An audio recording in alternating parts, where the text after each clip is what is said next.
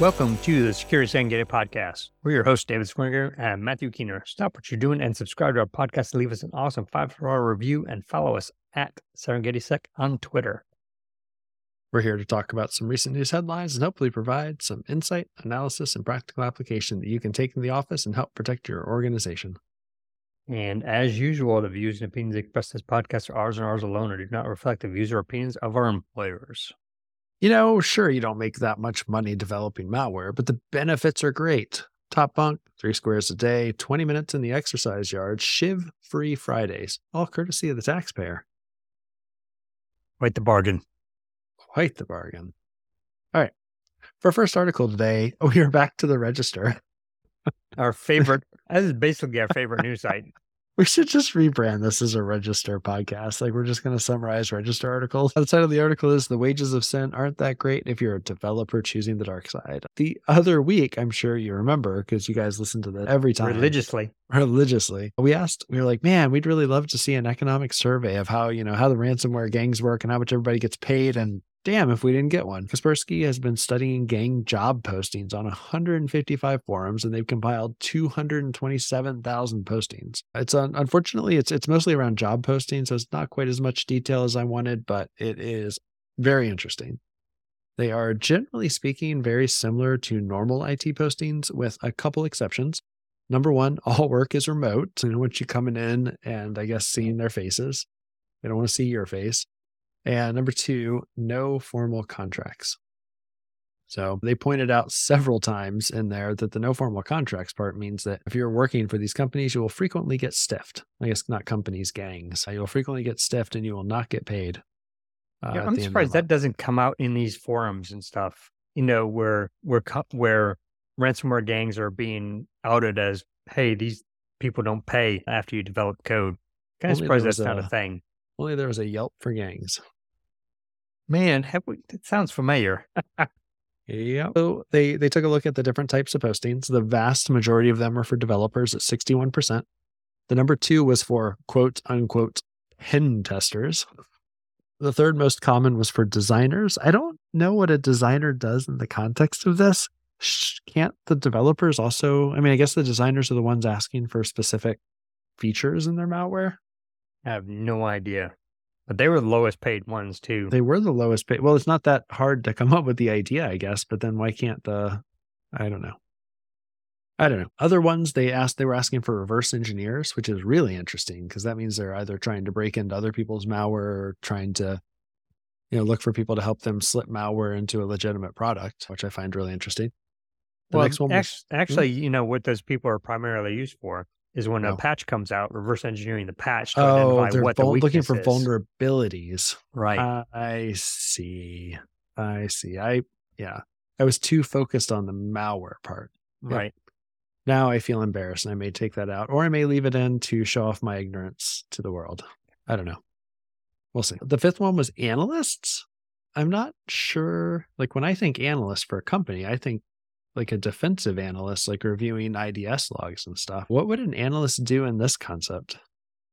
Well, I'm wondering if that's not a broad term, because maybe these are looking for victims. Or things of that nature. Targeting. Yeah, I could see that. Or they're looking for vulnerable software that's got patched recently, so they have a patch they can reverse engineer. No, you're right. They need targeters effectively. An analyst in the government sense is more on the targeting side versus like when you think of like CIA analysts, they're compiling intel and stuff like that, as opposed to that may work. And then finally, administrators and testers were the least asked for. Yeah, you got to keep that ransomware infrastructure up and running. Make sure your botnet, you're not losing bots on your botnet. Mm-hmm. That makes total sense. I would have expected that, generally speaking, this type of work would pay more than normal work due to the increased risks. I was wrong. I was very wrong. They listed out median salaries, although I think they said that they only a small percentage of the posts actually explicitly had a pay rate on them. But of the ones that did, the most on average was a reverse engineer, $48,000 per year. That blows my mind. A good reverse engineer in the US will make way more than that. But we'll talk about that later. Pen testers, 30,000. Developers, 24,000. Analysts, 21,000. Administrators and testers, 18,000. And designers, 15.6 thousand. That's crazy. The highest they offered, though, or that they saw, was $240K for a developer. They actually found a higher one they mentioned in the report, but then they said that one was not serious. They thought that one was fraud, so they didn't include it in here. Wait, fraud? I'm shocked.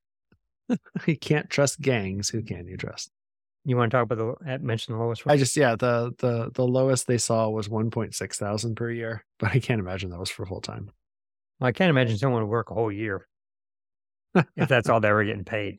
But some offered additional percentages of profits also as part of their activities from like selling access. But what they don't mention, and I think this might be an oversight on the people doing the analysis, was that all this is tax-free money. So I think, at least in the United States, you could add 25 to 40% on top of that in order to come to a more equivalent salary. So like the reverse engineer, that would actually be more like, 75 to 80,000 once you factor in the fact you're not paying taxes on that 48,000. Yeah, you're not paying Medicare, you're not paying Social Security, you're not paying income, lots of taxes. Right, exactly.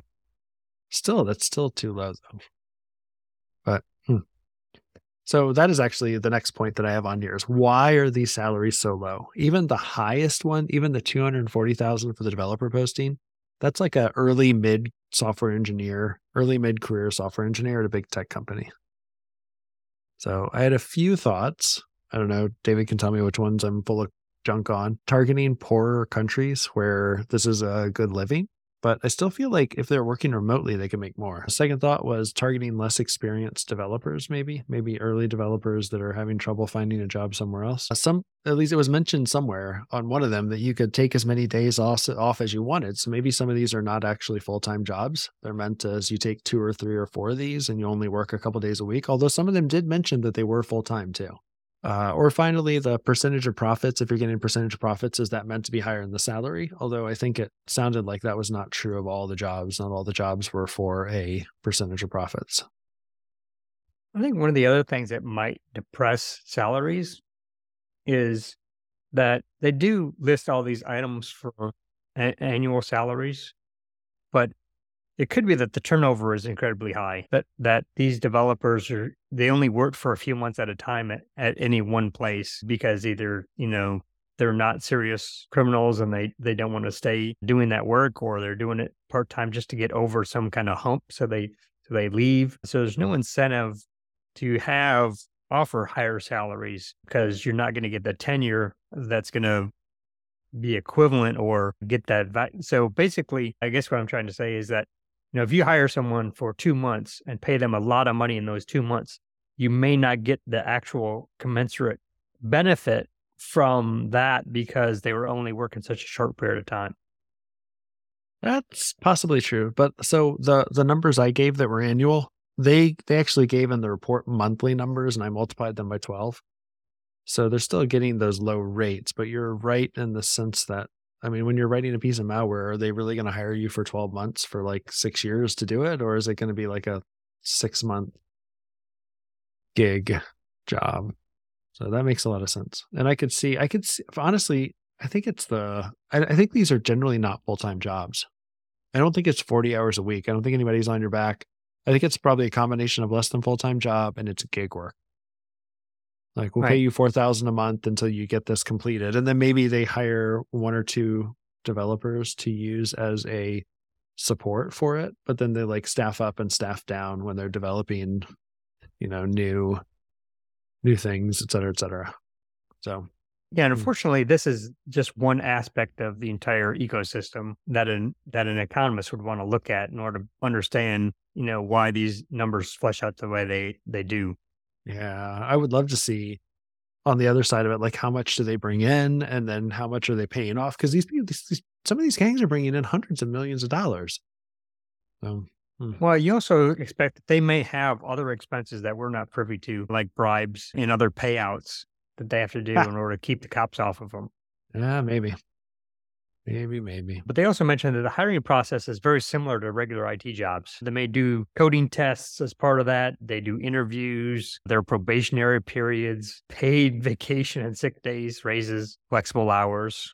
Yeah, hackers spend all night in goth clubs at the disco. So it's like that scene in, was it the second Bourne movie where Carl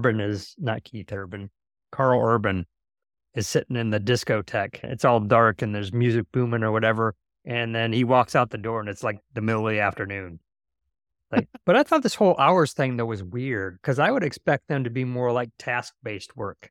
Hey, I need you to write this thing that does this, or I need you to break into this company, or I need you to figure out, well, what the whole purpose of this patch is rather than the whole 40-hour work week stuff. Mm-hmm. Yeah, I agree. Like I said before, I think that this is probably not full time, but yeah, because you think that actually you'd have a core crew and then they'd do something more like, what's that site, Fiverr or whatever, where they would just post a task. Hey, I need a guy to do this thing, and I'll pay you this to do it instead. That would seem to be a better method than treating these companies like a business. And maybe this is just the kind of short-sightedness of people in general, is that they know what regular work looks like and what it sounds like. So when they go to their crimeware, they're just kind of mimicking what business does rather than thinking differently. Yeah, they just assume it's all the same. That makes sense. So they did mention that resume posting surged at the beginning of the pandemic, with many mentioning lockdowns or furloughs. They said the single highest month for people trying to find jobs was March 2020, which does make me wonder how many people out there that are doing legal work, how many of them would move over and do illegal work if the circumstances were different? I know. I think it's no different from regular crime. Given other options, people would not do crime. They do crime when they feel that they have to. But it's interesting, the whole pandemic thing. This is yet another downside that people don't talk about, the bullshit of those lockdowns. Turning people to crime because of the lockdowns. No one has talked about that possible side of the whole lockdown fiasco. Mm-hmm. All right. So why does this matter? Well, it doesn't directly affect companies. We just saw it and we thought it was super interesting. And we had mentioned that we wanted something like it the other day. So when fate delivers, you talk about it. Look to give horse in the mouth. Yeah, that's a better metaphor. All right. And our next article is NSA asked Congress to let it get on with that warrantless data harvesting again. And of course, because this is the Register podcast, this comes to us from the Register. Oh my God. How do we have to do something else next time? We haven't had a Daniel Meisler article on here in forever, or Anton Chivakin. Okay. Maybe next time. The NSA Director General Paul told the Privacy and Civil Liberties Oversight Board yesterday, that's part of the government, that the loss of Section 702 of the Foreign Intelligence Surveillance Act, FISA, would mean American spies would lose critical insight into the most significant threats to our nation today. And this is scheduled to lapse on the 31st of December of this year. Oh, no.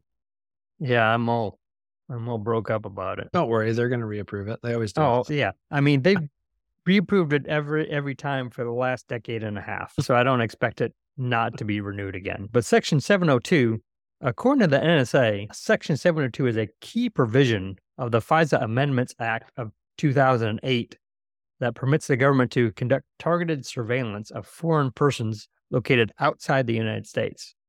It is not allowed to target it's allowed to target non-U.S. persons located abroad who are expected to possess, receive, or communicate foreign intelligence information. It cannot target U.S. persons regardless of location, any person located in the U.S., or a foreign person located abroad for the purposes of targeting a U.S. person. Now, in the United States, go ahead. Sorry. A U.S. person, that's a very specific definition. When people hear that, they think U.S. citizens, but that's not the case. A U.S. person means any United States citizen or alien admitted for permanent residence in the United States, or any organization, corporation, partnership, or other organization organized under the laws of the United States. That seems like a not possible thing for them to target or not target, right? Because if they're doing blanket wiretapping, they can't not target U.S. persons. Well, that's how they get around it is their definitions. Huh. Target versus not targeting. They're just collecting it. They aren't the targets, but they're just picking it up as part of the dragnet. Right. They call it incidental collection. Of course.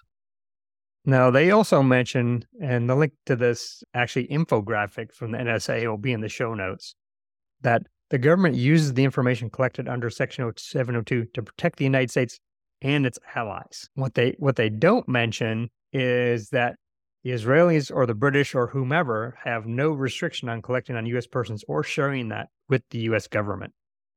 And then they collect stuff for British and Israeli citizens and pass that on to them, right? If there's any compunction in those countries about doing their own domestic surveillance, I'm sure they wouldn't have a problem with that either. But sure, there's plenty of instances where the United States gets intelligence on U.S. citizens from the British and the Israelis. And as a matter of fact, as part of this whole FISA 702 thing is the Israelis were getting everything that we were doing also. So they were getting access to all this data as well. So you had the Israelis getting access to stuff on U.S. citizens as well as part of the whole fiasco. Phenomenal. Now, according to the Electronic Freedom Foundation, what they say is Section 702 is supposed to do exactly what its name promises, collection of foreign intelligence from non-Americans located out the United States. As the law is written, the intelligence community cannot use that to target Americans who are protected by the Fourth Amendment against unreasonable search and seizures. But the law gives the intelligence community space to target foreign intelligence in ways that are inherently and intentional to sweep up American communications. Now, to quote the EFF further, the government can and does collect communications of Americans who communicate with targeted individuals located abroad. It also collects other Americans' communications that happen to be caught as part of the NSA's targeting of foreigners. That means that the government casts a spying net that routinely catches the communications of law-abiding Americans who are protected by the Fourth Amendment privacy protections. Now, one thing that the article didn't mention, but it was revealed 2 years ago, is that the FBI, any FBI agent is allowed to search the database and to de-anonymize the data. Really? Yeah, and I'm willing to bet that this came out about the FBI, but almost certainly every other gun-carrying agency in the federal government has access to the same database. Huh. So the cops have access to recordings of any conversations that Americans who have communicated with anyone outside the United States. And this is not just phones. This is email, text, anything, any kind of communication method. And now we were talking about definitions a minute ago and how they use weasel words around their definitions to allow them to do these things. Because what they don't go into is what the intelligence community means by collection. So it used to be that intelligence was not considered collected until it was retained for more than 3 days after it was determined to involve a U.S. person. So they could say that they don't collect data on U.S. persons if either they don't store it for more than 3 days or they don't determine that it's a U.S. person. That's ridiculous. So they could skirt around this whole U.S. person and collection thing by either not checking or checking poorly or using methods that are certain to yield inconclusive results, which will err on the side of the negative of it being a U.S. person. That sounds an awful lot like it depends on your definition of what is. Exactly. You got to figure most of the government is run by lawyers. So they can, confound regular people with talk that doesn't make any sense. Yeah. It's kind of like the U.S.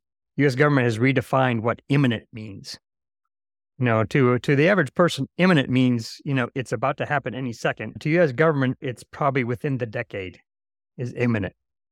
But of course, why this is even important is the fact that this is even still going on. Snowden told us about this a decade ago now, and this shit has not changed. So the best thing you can do about it is use end-to-end encryption for everything. It's not perfect because if they compromise your endpoint, of course, that's out the window. I don't think we need to worry about quantum crypto cracking encryption anytime soon. So, but the thing is, if you do end-to-end encryption on everything, that raises the bar, because once everybody does encryption for everything, they have to really focus on what they want to decrypt and what they want to store and what they want, what endpoints they want to compromise, things of that nature. So I think the more everybody uses encryption for everything, not just going to their banking website or whatever, but for their email, for their text, everything, the better off we're going to be. That makes sense. For our third article today, another interesting one that doesn't have quite as much to do with companies. Actually, this whole section, did you organize the articles this way because none of them really had much to do with the company? Or did it just work out that way? I just went in order of our list. All right, fair enough. Which is random. Title 3. This one is not from the Register, from CSO Online. Surge of swatting attacks targets corporate executives and board members. The summary, I'm just going to use the article summary because I couldn't make a better one. Quote, swatters use data brokers and stolen information on the dark web to target C-suite and board members, end quote. As you may or may not know, swatting is calling the police and pretending to be at the location of someone you're trying to get killed and telling the police something that will get them out there with a full SWAT team. Frequently, that is that you have hostages and you're going to kill them, or that you've already killed people. It started off as a prank amongst the gaming community back in the 2000s, but at least one person has been killed by the police during a swatting. So and frankly, any interaction with the police carries a real risk of getting shot. So it is kind of dangerous. In the article, they call it an accident. It's not an, when the cops kill you, it's not an accident. No. They killed you on purpose. Well, yeah, they may have been mistaken in their reasoning. The fact that they were there might not be, legit or whatever, but they didn't kill you by accident. Yeah. Yep. So according to, quote, digital executive protection company Black Cloak. Oh, that's a sexy name. I know, right? Unknown bad actors are swatting the C-suite and board members, specifically targeting Boston, Chicago, San Francisco, and Los Angeles. So my first thought here is this real or is this just sales? Urban legend kind of thing? Yeah, I've not seen anything in the news. And admittedly, I don't watch all that much news, so it's not really a surprise. But I didn't see anything on here that indicated that this was a sales article. There's nothing that was, paid for by or courtesy of. But again, I don't know. Well, here's the thing is that they're talking about C-suite people being targeted. So you're talking about rich people. You're going to tell me that the news is not going to be all about these poor rich people who are in danger. That, that would not be hyped up. That, yeah. These C-suite people would make it well known that they're at risk, and the government needs to give them more money or something. Well, maybe they don't want to risk. They don't want to broadcast it because they don't want to give poor people ideas. They don't want them to keep picking on the rich people. I don't know. Anyways, so according to them, this has been, quote, accelerating over the past 5 or 6 weeks. But that being said, if it's never happened before and it happens twice, that is an infinite percentage increase. So they don't give any numbers. This does make me curious about the motivations. They don't mention any kind of ransomware or threats or anything like this. And this made me think back about somebody named Matt Heimbach, who is ostensibly a white supremacist, although lately he's gone heavily into class warfare as opposed to race warfare. He was one of the subjects of a podcast from Reveal a couple weeks ago called Inside the Global Fight for White Power. It just was weird because his big thing, they talk about an interview with him. And I think this is actually a replay because I feel like I've heard this a couple years ago too. Maybe they just re-released the episode. But he was talking about how the normal people should be going after the C-suite and board members. He was making comments about violence, like throwing Molotov cocktails, and how C-suite CEOs and board members all have addresses and have families. And he was doing that weird talking around thing where you don't tell somebody to go do it, but you're like, what if somebody threw a Molotov cocktail at these people? Yeah, it was very interesting to listen to, but it makes me wonder why. Again, there's no threats, there's no ransom, there's no, hey, if you don't pay us off, we're going to SWAT you. They're just swatting them. Right. What is the motive? What's the payout? What's the outcome? What are they benefiting from this being done? I don't know. Yeah, that's what made me think of the class warfare thing. Because this is a really easy way to harass rich people by proxy with almost no consequences to yourself. So anyways, how the attack occurs, the bad actors go to the website of the company they're targeting. The company's website almost always lists the top executives and board members. They then go to a data broker website and find all the information they can, which frequently includes addresses. If it does not, they can check breach data and get addresses if the people, ordered anything from one of these sites that's been breached. They call the police using a voice changer, and I assume a fake phone number. It doesn't say that they do, but like They could use a burner phone. Yeah, burner phone, or Yeah, I know see that? Google phone numbers can be tracked because you have to sign up with them with an email address. Yeah. But I bet there's other providers of temporary phone numbers. Yeah, see, that just adds to the fact that this doesn't make any sense because this shit costs money. So they're going to spend this money to execute on this without a payout, other Yeah. than possibly getting someone killed. And I don't know. It just doesn't make sense. Yeah. Yep. And then once you've called the police, you tell them there's a hostage or murder situation. And then the police send the SWAT team out there, and then hopefully there's some sort of confrontation where somebody gets shot. So, Did you say hopefully? Well, from the perspective of the swatter, not with any luck, you actually get someone killed. Well, I mean, when you think about it, like obviously the police know more about this now, but they have to treat this as a high risk situation. But then the person who owns the house, if they have a firearm in the house, like they're going to hear like banging on the door, and we know that the police are not always clear about who they are. And like that paramedic that was killed a couple years ago. Like the police didn't announce that it was them. They just busted in the door and then he returned fire. There's just a very risky situation. Yeah. I mean, if nothing else, all your pets are going to die. If you have any dogs. If you have a dog, they will watch out for your goldfish too. Yeah. Well, that's for the after party where they're eating the goldfish for competition. So how to reduce the swatting risk? I mean, frankly, a lot of this goes for everyone. Like this is not necessarily about your CEO or your board member, but number one, try to get your personal information removed from data broker sites. This is according to the company that has been quoted in this article. And I bet you can pay that company to do it. I'm sure they offer that service for a substantial chunk of change. I'm unsure of how useful this is. I could have sworn I saw an article a few years ago that said that there were just a ton of these data broker sites and they're like playing whack-a-mole. You pay or get somebody to remove it from one site and there's like 10 others that have it. And in the time it takes you to remove it from those sites, there's a bunch of other ones. Right. Because there's not some universal, do not data broker my data requirement like a do not call list or whatever. Yeah. Share less personal information individually. That's a great idea for everyone. Everyone should immediately delete their social media. It's cancer. And it's metastasized already. Alter the information on your company About Us page and SEC reports. They mentioned that a lot of About Us pages have lots of like every executive put lots of information about, I live in such and such town with my wife and my kids, and just gives out just a bunch of information for targeting. And they even apparently include that in some of their SEC reports. So seems silly to me. And then here's the real rich person tip. Register your homes in the name of an LLC or trust instead of your own. Of course, that doesn't help for the house you're living in right now, but I guess you could sell it to a trust. That probably would have some tax implications though. Right. So right after all the rich people that listen to this podcast are going to go out and buy another house and register it under a oh yeah, I've already got that in process. My lawyer is working on it right now. My team of lawyers is working on it right now. Actually, they could probably just sell their current house to the LLC. Yeah, well, that's what I said. That's what I was saying. Yeah. It's just start up an LLC, sell it to them, but then you're selling it to yourself, and I don't know if that's got like tax issues or the government's like, because you're not really selling it, you're just trying to generate a legal transaction. Right. Well, you could still. I guess it depends on how deep they want to dig, because if you sell it to an LLC where you're an officer named in the LLC, that may or may not throw them off the trail. Yeah, especially if you do like, what is it?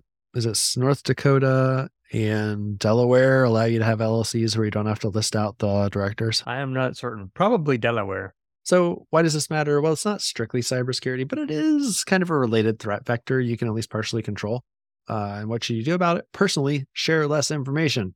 Delete anything personally identifiable off social media, or better yet, delete social media. My personal Instagram account is now renamed to a random string of letters and everything is deleted off there. It's actually surprisingly hard to delete some of these social media accounts. No.